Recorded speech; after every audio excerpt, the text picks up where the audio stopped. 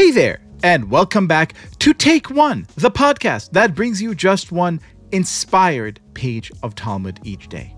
And today's page, Sotah 34, it treats us to an urgent meditation on the thing that matters most in life. That is the way we see ourselves and how it inspires us to soar or hinders us from becoming all that we can be. Before we jump into the page, a quick refresher about the central biblical story today's page of Talmud describes in depth, the sin of the spies, which I really think is probably my favorite story in the Bible. In case it's been a while since you've brushed up on your Torah, here is all you need to know. The Israelites, having left Egypt, stand at the gates of the Promised Land, Canaan. Moses decides to send 12 spies to check out the land and report back. 2 of these spies, Yehoshua ben Nun and Caleb ben Yefuneh, return and give it 2 thumbs up. The other 10, well, they have a very different opinion. The people who live there are powerful, they say, and the cities are fortified and very large. We even saw descendants of Anak, or giants, there. We can't attack those people, they go on. They are stronger than we are. The land we explored devours those living in it. All the people we saw there are of great size. We seemed like grasshoppers in our own eyes, and we looked the same to them. This account has disastrous consequences.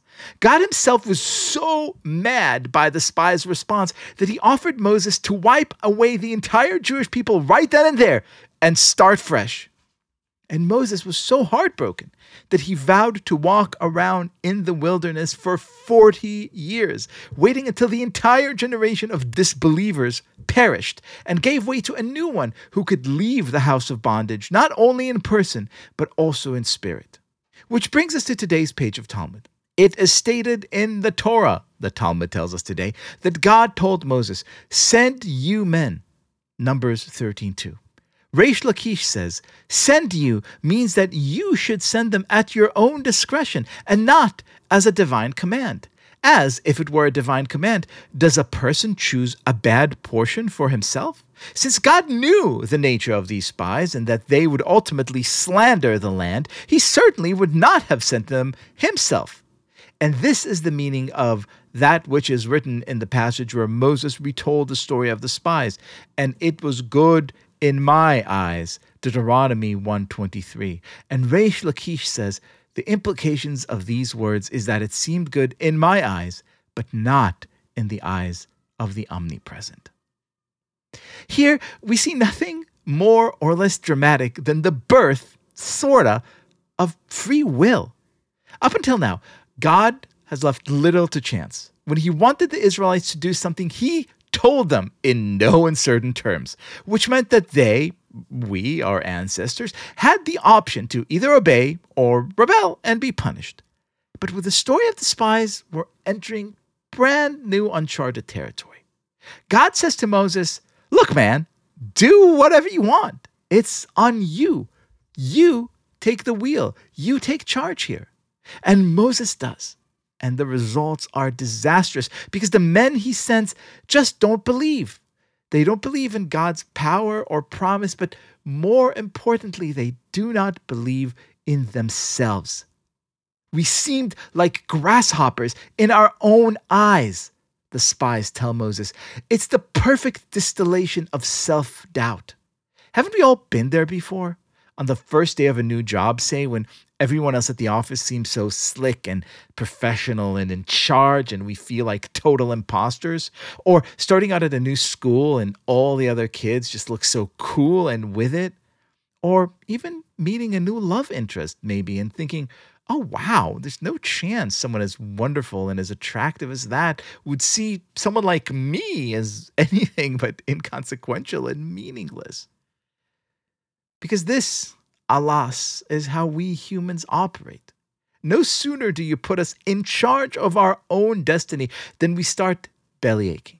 We start beating ourselves up. We start focusing on all the things that make us hate ourselves, all the things that make us anxious, all the things that make us feel small. How do we cure this illness? The story of the spies, blessed, gives us an answer. While the others were scurrying about worrying, Joshua had other plans. He went to visit the graves of the patriarchs, the graves of Abraham and Isaac and Jacob, of Sarah, Rebekah, and Leah. He did so to remind himself that life isn't a sprint or even a marathon. It's a relay race, and one generation passes the baton on to the next. Each generation feels its own burdens.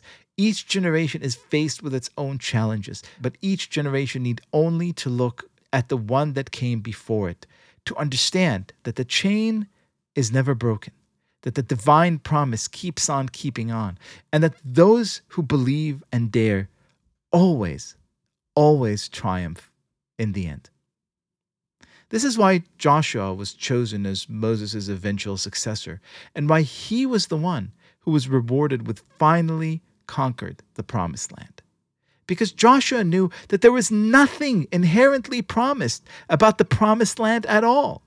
Look at Canaan objectively, and it's just another Egypt, thick with danger, packed with people who want nothing more than to oppress the Jews. What makes it promised is our belief that it could change, that we can change, that we can transform ourselves and our surroundings from something ordinary and fearful to something radiant, more beautiful, and more just. It's why the eventual founding father of the state of Israel, David Ben-Gurion, said that for Jews, being a realist means believing in miracles. Today's page of Talmud shows us this holy principle in action.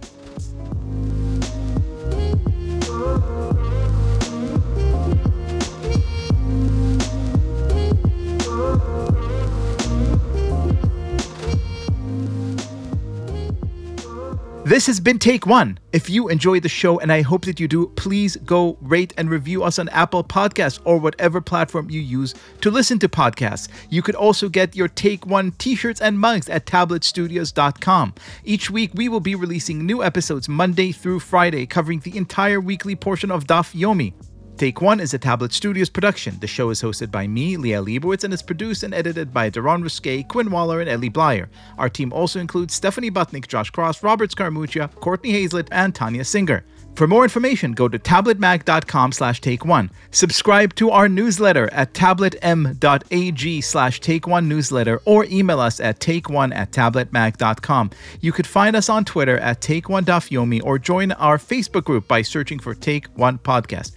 I hope we have made your day a little more Talmudic.